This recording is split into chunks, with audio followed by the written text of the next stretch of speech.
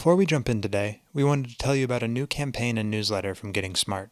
It's called What If, and it's all about encouraging educators and ed leaders to think differently about education and learning. Every week, we will send you a what if question about the future of learning, leading, and community. This campaign is all about engagement, so we'd love it if you'd sign up and share your thoughts on Twitter, or send them to editor@gettingsmart.com. Sign up for the list today at gettingsmart.com/what-if. We can't wait to see what you come up with. All right, let's jump in.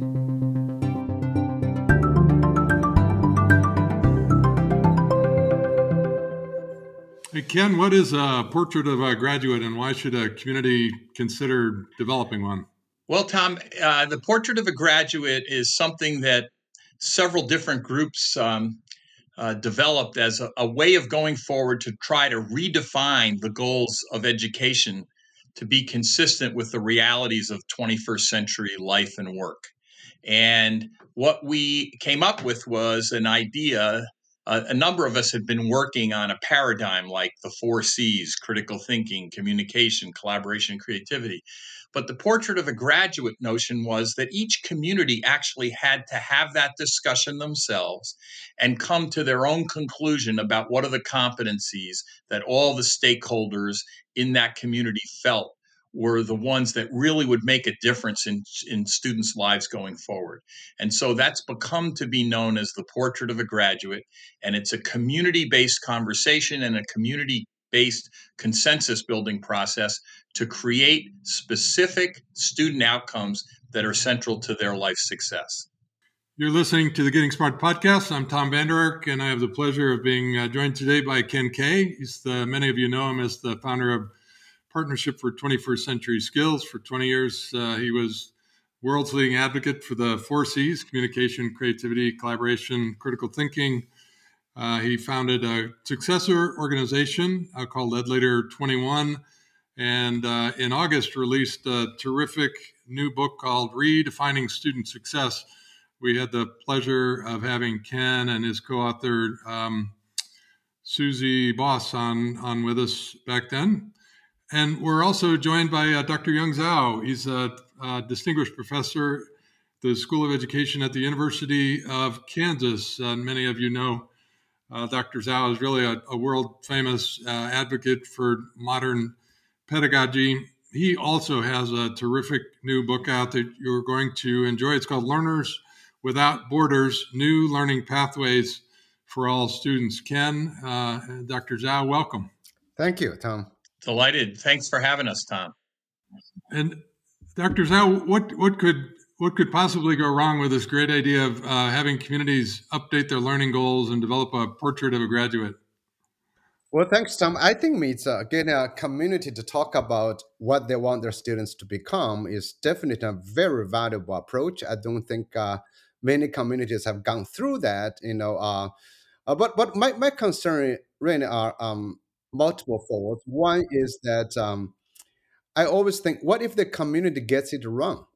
So, when you describe a portrait and you force all your children to get that portrait and to become that portrait, but, societies change and technologies change, and I'm sure you are very aware of that. And boom, you just miss that, so that's a potential danger. I'm always worried about people working in the Stone Age and suddenly, God, we're in the Bronze Age. Oh, how to find rocks doesn't matter anymore. So that's one thing. Another thing I worry about is how, what if children are not interested? You get any community, you get 10,500 students.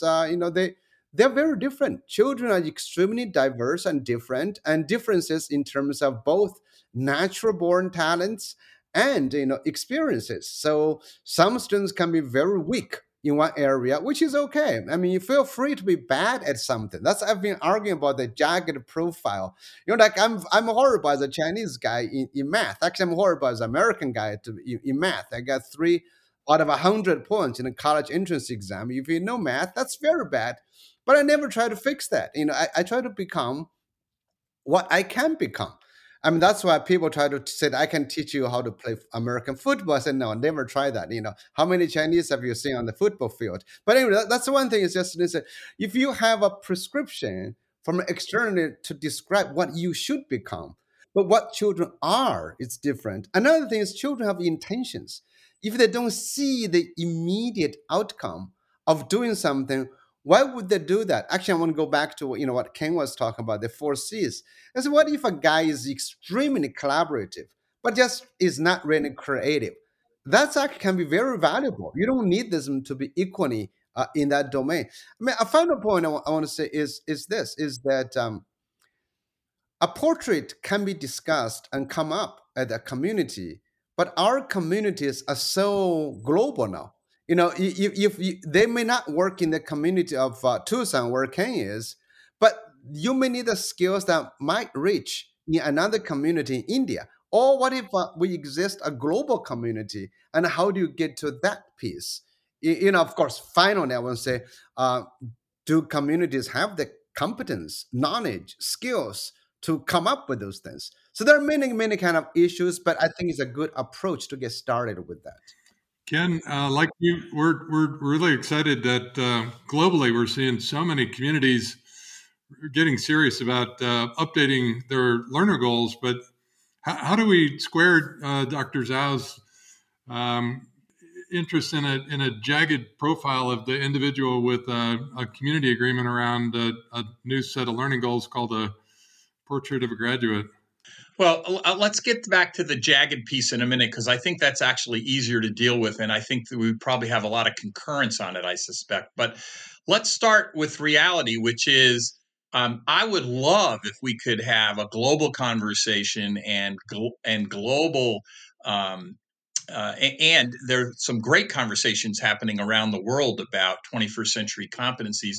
The United States is actually quite behind the eight ball with regard to those conversations, I suspect. And I think both of you might agree with that. So we're stuck in a situation where federal and state policy is completely anathema to the notion of modernizing school models. And we don't really have any good conversations happening at the federal or state level. Very, very few. I guess I have a few examples at the state level where people recognize the need to shift to a new set of outcomes for the 21st century. So I look at that landscape and feel that the only hope in this country right now is the 100, 200, 400 districts that have gone through this exercise and are leading the way. They're finding great models. So I think, Young, uh, you can worry about whether communities will get it right or not, but the reality is that the communities are getting it a whole lot more right than the state or the federal governments are. So I start with the premise, how do we create a base of success stories in this country in which maybe we can get to 1,000, 2,000 districts out of out of 14,000 that are doing the right thing, and use that as a basis to try to reset the conversation about 21st century goals.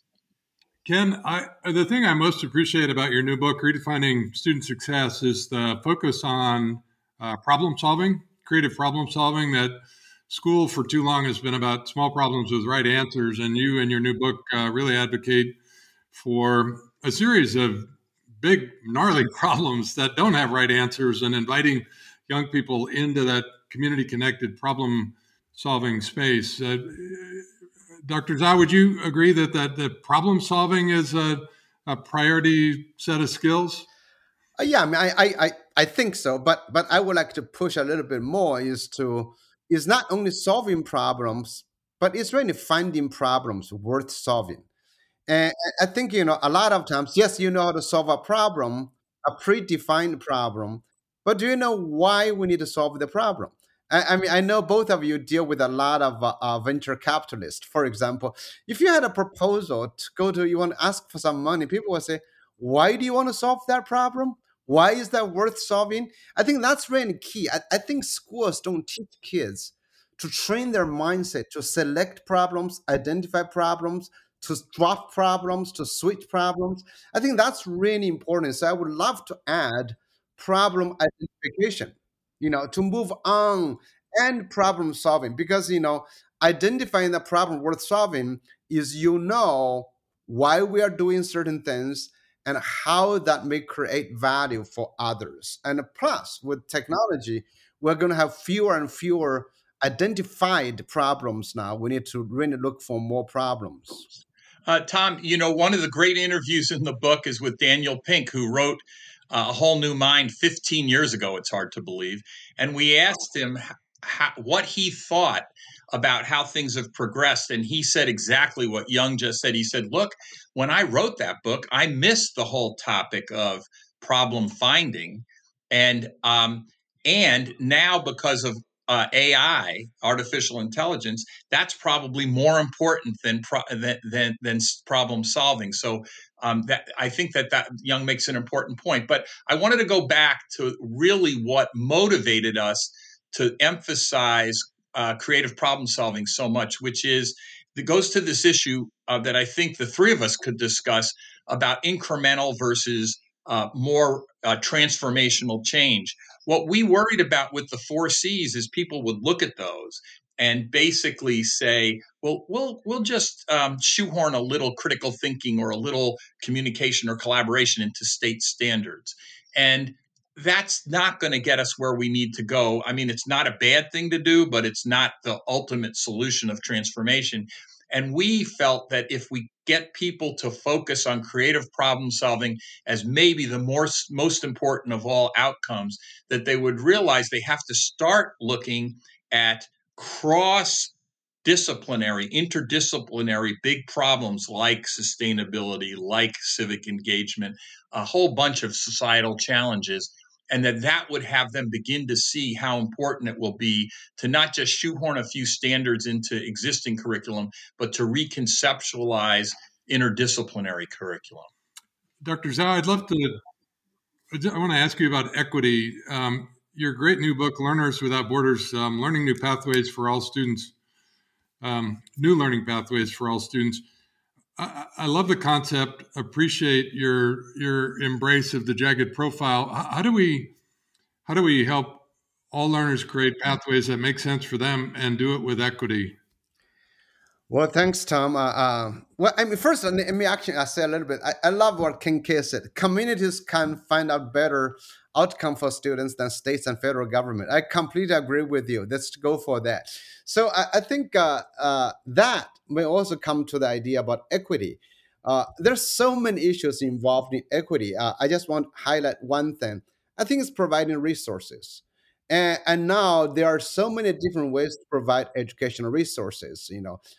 Online, for example, is a piece that we have lost. State can do that. District can do that. Another one is about educators. But I don't want to really highlight that. This is actually what's happening strangely now in China. So in China right now, they are forcing. By the way, I'm not necessarily in agreement with this. They're forcing teachers and school leaders to rotate across different schools in a ways to equalize educational opportunities. I am not sure that's the best way, but that's just an approach, just trying to equalize education resources. And I think right now we mix outcomes with the resources. What we want our children to become, to be able to do, like you were mentioning in my new book. I was really talking about following the students and parents, their intentions, their abilities, so they can have different pathways. Because today, given all the education resources, you could really get a traditional college kind of degree without going to college. It's all possible to do that. So I was more talking about where you can go, but at the same time, states, federal government, and communities have to provide enough funding, enough education. This is going to be quite challenging. Think about your students can now learn all from YouTube. Oh, but who is creating YouTube, right? And then you can take a course from a MOOC course from Harvard, but who is creating that? I think also are our students being taught to access these resources is another part of equity. I think now we have this deficit driven model applied to our disadvantaged students. We're teaching them only what I want to teach you is right. Let's do more reading, more math. And then so they are not taught to access things beyond their schools, beyond their classes. I think that's what we can help the disadvantaged children. I know there are a lot of other issues, Tom. We can address social, school inequity is a social inequity, but that can go on for a long time waiting for public policies. We have children in our classes every day. Every day, we gotta help them to access what's available to increase the equity ability in our students, not just to giving them some, but enable them to master their own learning. Ken, thoughts on equity, portrait of a graduate, new pathways, and equity? How can we embrace all three of those ideas?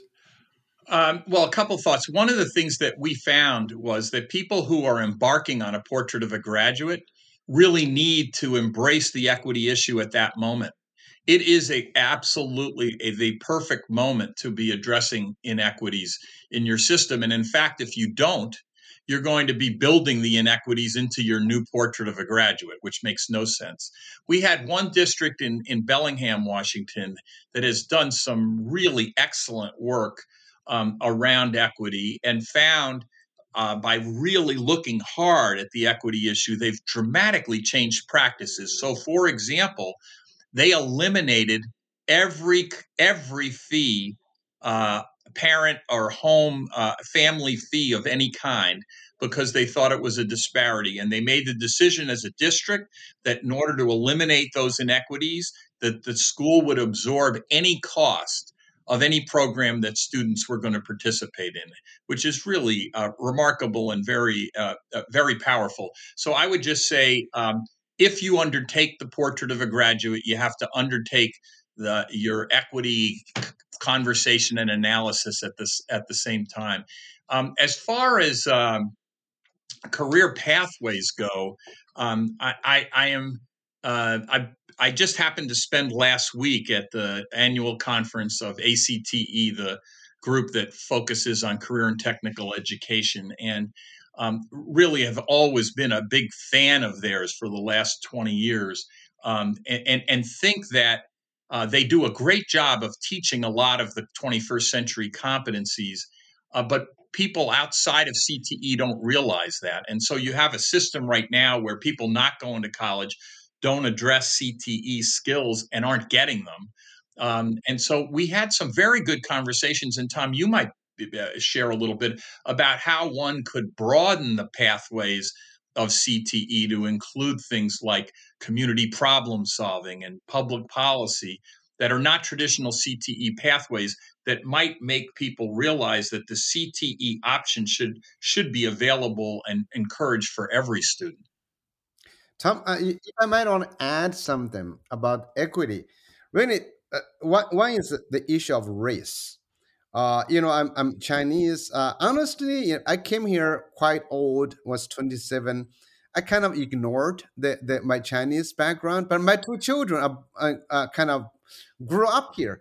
And during Thanksgiving, they were talking a lot about racial discrimination against Chinese. I said, I never paid attention to that. But anyway, because I was stuck in a university. So it's one thing about when we talk about equity, talk about the future pathways. People have to come out from their cultural background, their cultural strength. Another thing is equity is global equity. I think right now in the US, we talk a lot about equity within the US. We kind of have retracted from the global concerns. In sub-Saharan countries, the global south, we have so many people. They are technically in a globalized village. They're technically online. And technically, they could access the market any place. But what's their education? How are we helping them to build? I'm sure in education, you cannot be the only rich guy on the block. You have to think about how do we help with the global equity, but still with the cultural sensitivity. I appreciate that. We're excited that so many schools are adopting or using the UN Sustainable Development Goals as a way to guide and invite young people into the most pressing issues of our day and to frame projects around those goals. I want to talk about credentialing and see if skills credentialing and experience credentialing and creating these digital learning records could be part of how we express new learning goals as a portrait of a graduate, respect jagged profiles and promote equity in our systems. Could skill credentialing and credentialing individual achievements, capturing those in a digital record that helps learners tell their story, is that a way that we can honor uniqueness and have a set of system priorities around new skills? Are both of you bullish on this move towards credentialing, or nervous about it? Well, I mean, I'm always suspicious of credentialing. It's because any kind of credentialing, unless it's really driven by students, it can distort the picture. Because like people say, oh, this is the rubrics, but rubrics kind of reduce authenticity of the work. So what I'll be interested in is what I call a strength profile. So maybe can we combine that? Is each student has a strength profile? Yes, indeed. You have to have like 30% of your time taking care of what you need to know as a citizen. Everybody needs to know that. But then a lot more is about how to build your strength, and that strength can document what you did, what you learned, can document where you might go. So that is like individualized, personalized strength profile that added towards the common portrait. But again, there's no predetermined criteria. Instead, we look at what you have. It's like you look at artists. When artist work, it's what you have, and instead of trying to invite you to say, well, we are looking for work of this kind, and then you do something, but it's driven by the student's passion and ability, and we document that. Ken, how do we help learners tell their story once a system has adopted a portrait of a graduate? Well, I think there are lots of systems developing, and there are lots of uh, profiles being put together, the Mastery Transcript Consortium and others, which I think I offer some hope for. Let me talk about. I'm a little bit more bullish on the credentialing issue, and I think it goes to the issue of whether it or not it is student driven. So I have run across programs where kids want to get close to a health sector credential, or are within a year of it when they graduate high school, and can do that with a community college, or they want to go into the military by the end of high school. So it seems to me that the idea that we can help students actually at an earlier age identify pathways that really mean something to them, if that is the case. And I know Young's worried we're imposing that on them, but if we're not, and they say, well, in my community, I really want a credential in high level farming skills, farming IT. I think we should help them get that. So, I think that the partnerships in communities can allow that. I want to go back to the issue of jagged, because I do think the three of us have a lot to offer that conversation, which is the reason that this all came up is we looked at a terrible landscape of state and federal standards, and we said, okay, let's work on a profile of a graduate. And then some people like Young go, but I'm worried that that profile of a graduate is going to be imposed standardization. And that's the conversation we're really having. How do we create a profile of a graduate and not have it look like traditional standardization? I think the profile of the graduate can be a North Star for districts, for students, for parents, if it's within the context. I don't know that jagged is the term that we're going to stick with, but I think we all ought to work on that description, which is, from my perspective, how do we allow students to grow and flourish and fulfill their potential within the contexts of general competencies that the society needs. And it's that balance of allowing the students to fulfill their own potential and address their own self-directed learning plan within the context of a portrait of a graduate that is the balance we've got to try find. I think that's what we've been struggling with in this conversation. Well, Ken, I think if you are describing what I call the floor expectation, that is the floor that makes everybody walk. That is, in our school's curriculum, when you describe this, we don't distinguish that. We say, okay, what will the society expects you to be as a citizen of the community, of the state, of the federal government, of the globe, versus what makes each and everybody successful and thriving. I think there's a two different sets. I would have no problem to agree to say, okay, we have one profile for all students, but that's very minimum. That's very basic. That's maybe, again, I said 30% of our student time. Then the rest should be about who you are, what problems you can solve, what problems you could engage in, what learning journeys you could have. I mean, I would even venture to say, let's get rid of 12 years. Why should we study 12 years, right? I mean, why do we need to do that? I mean, a lot of kids have not finished 12 years. They're successful on YouTube, they're successful computing, they're successful coding. And there's a lot of examples. So I think should have two sets. One is the floor expectation, one is the ceiling expectation. The ceiling has to be jagged for individuals. The floor needs to be common, I think. There's a there's an interesting I don't want to compromise brewing in Kansas City near you, Dr. Zhao, where the region has come to a set of agreements about experiences likely to be beneficial to young people, and they include client-connected projects and internships and entrepreneurial experiences, as well as college credit and industry credentials.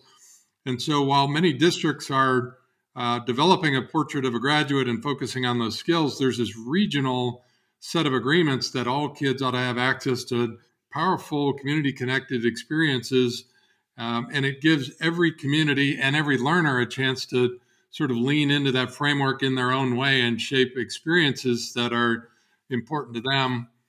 We think it's really powerful because it's mobilized 600 business and civic partners across the region that are stepping in and helping learners create these really powerful experiences. So that might be the path forward of having communities agree on skills that matter and experiences likely to matter, and then giving learners the opportunity to co-create experiences that are meaningful to them. Yeah, I've been to one of those schools in the Kansas City area. They have built some really, really cool kind of professional learning opportunities. I also have heard my colleagues say their children went there, changed their mindset because all my work is really emphasized on the idea about one size does not fit all, and that should not be a slogan. That should be how do we create opportunities to shape our children. I'm trying to write another book. Was really interesting. I was playing with this idea of the brain computer interface. If BCI is correct, if we if we can truly change your kid through one BCI interaction, would you do it?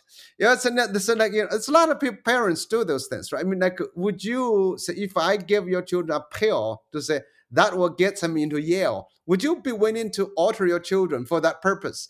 So that's the kind of why I'm very hesitant to say one approach, one profile can cause problems. This is also why I'm in my book, Learners Without Borders, trying to say the power of the individual should be liberated a lot more, and all individual children can achieve a different kind of education if we encourage them to do so. I think there's too much imposition by the federal and state government on individual students to say what we define you as good.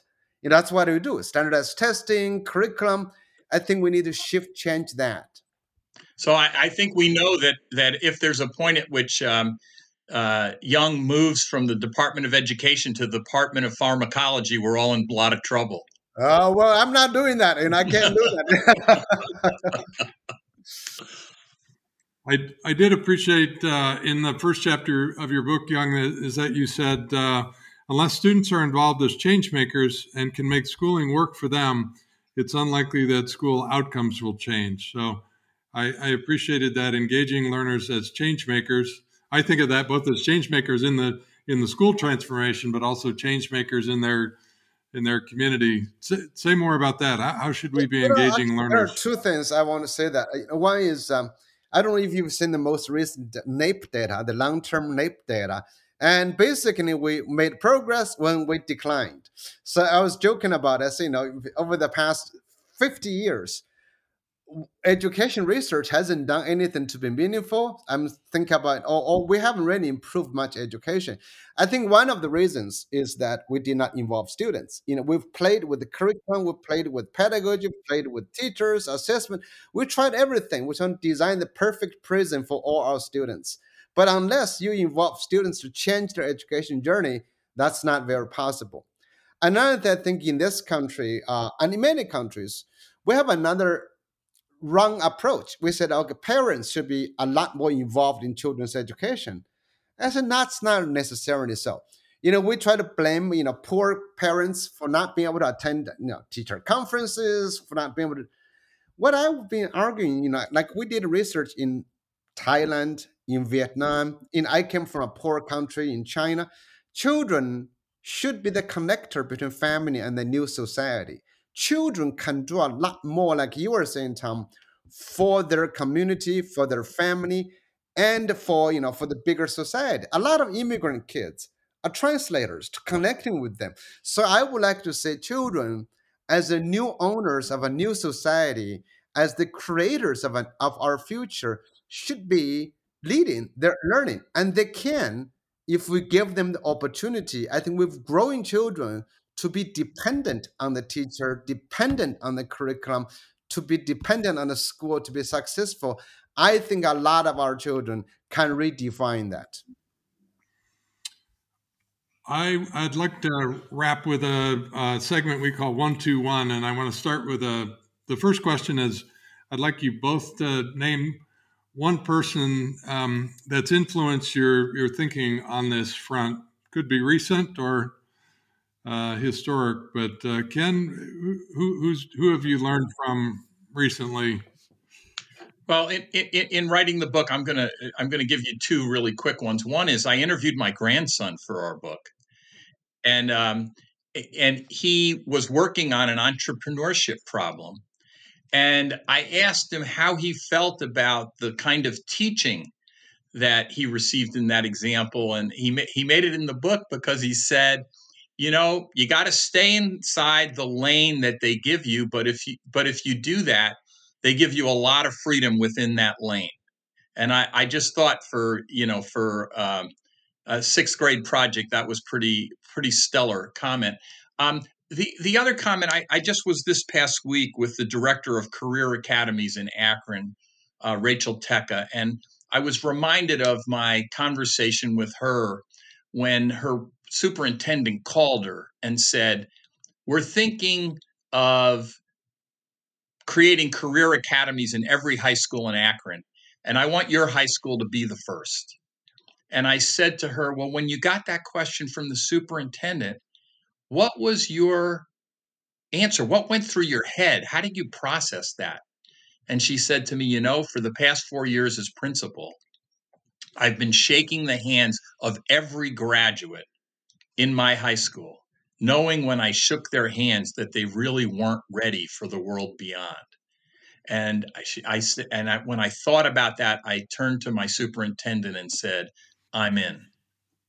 That's great. Young, who has been influential for you? Well, there are many people, of course. As we grew up, a lot of people influenced you. I think in educational thoughts, specifically, is actually Professor David Berliner out of Arizona State University. His book, Manufacturer Crisis, was really among the first for me to look at data differently. And I've been looking at data very differently. And later on, his book, called Collateral Damage, about high stakes testing. So I've always admired David's work, but the most important thing, his work, gives you another way to think about education. He's another big piece was talk about the equity issues. In education, it was really powerful to think about how the society has actually changed how we think about equity. So Berliner definitely is, one of the most important person who influenced me thinking about education. Thanks. Those are both great answers. All right. The two insights that I draw really from both of you. The first one is the tremendous benefit of having a community conversation today about what learners should know and be able to do, and how that not only can express new learning goals, but really begin to unlock opportunity to create new learning experiences and new pathways. So community conversations. And number two, really from Dr. Zhao, to be thoughtful about how we express new graduation requirements, how we construct new pathways to make sure that we're engaging learners and recognizing individual profiles, jagged or not, but respecting individual profiles. What would both of you add to that in terms of a key insight for ed leaders in terms of what they should do next? I would jump in. I think whatever we do, we should always be suspecting our own behaviors. When we prescribe something, design something for other people, we should always be thinking about we could be wrong. We could be wrong. And if we could be wrong, what else could we do? Think about alternative possibilities. Well, I will do a nice counterpoint to that, which is I'm sitting here thinking that in the current moment, the COVID experience has really exposed how wrong we are now. And therefore, I'm viewing this as a moment of opportunity for transformation. And so my advice to leaders is that this is actually, it may seem daunting and weird to have community conversations at a time of such dissonance, but these community conversations have been very unifying and very invigorating and very energizing. Just at a time that otherwise the dissonance in the education sector is so paralyzing. So I think my advice to them is I hope you take this conversation and realize it's very challenging work. It's not easy. And I think the idea of blending the portrait of a graduate with a jagged profile makes a whole lot of sense. But I don't want people to be paralyzed by it. I want them to be energized to take action and bring their community forward to a better model of education. This has been so fun having you on together. I'm glad that we did it this way. Check out Dr. Young Zhao's new book, Learners Without Borders, New Learning Pathways for All Students. It's a great new book from Corwin. You can find him on Twitter at YoungZhaoED. Is there any other place you want to send us, Young? No, that's fine. That's good. They can go to Tom, and then you can find me, or they can go to Ken. And you can find Ken K on Twitter at KenK21. Check out Ken's new book, Redefining Student Success. Go back to our August podcast and listen to that with Ken and Susie. It's a terrific new book. Hey, we appreciate having both of you with us this morning. This was a lot of fun. Thanks for having us, Tom. Thanks, Young. Thank you. It was great. And thanks to our producer and poet laureate, Mason Pasha, and to the whole Getting Smart team for making this possible. Keep learning and keep innovating for equity. See you next week. Thanks for tuning in to the Getting Smart podcast today. We want this podcast to be actionable, insightful, and a great way to learn about what's next in learning.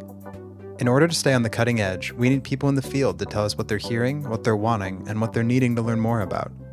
Got a topic or a guest in mind? Send your recommendations to me, Mason at gettingsmart.com. And if you like what you're hearing, don't forget to leave a review in Apple Podcasts or subscribe wherever you listen. Feel free to share the podcast on social media using the hashtag GSPodcasts. Thanks so much.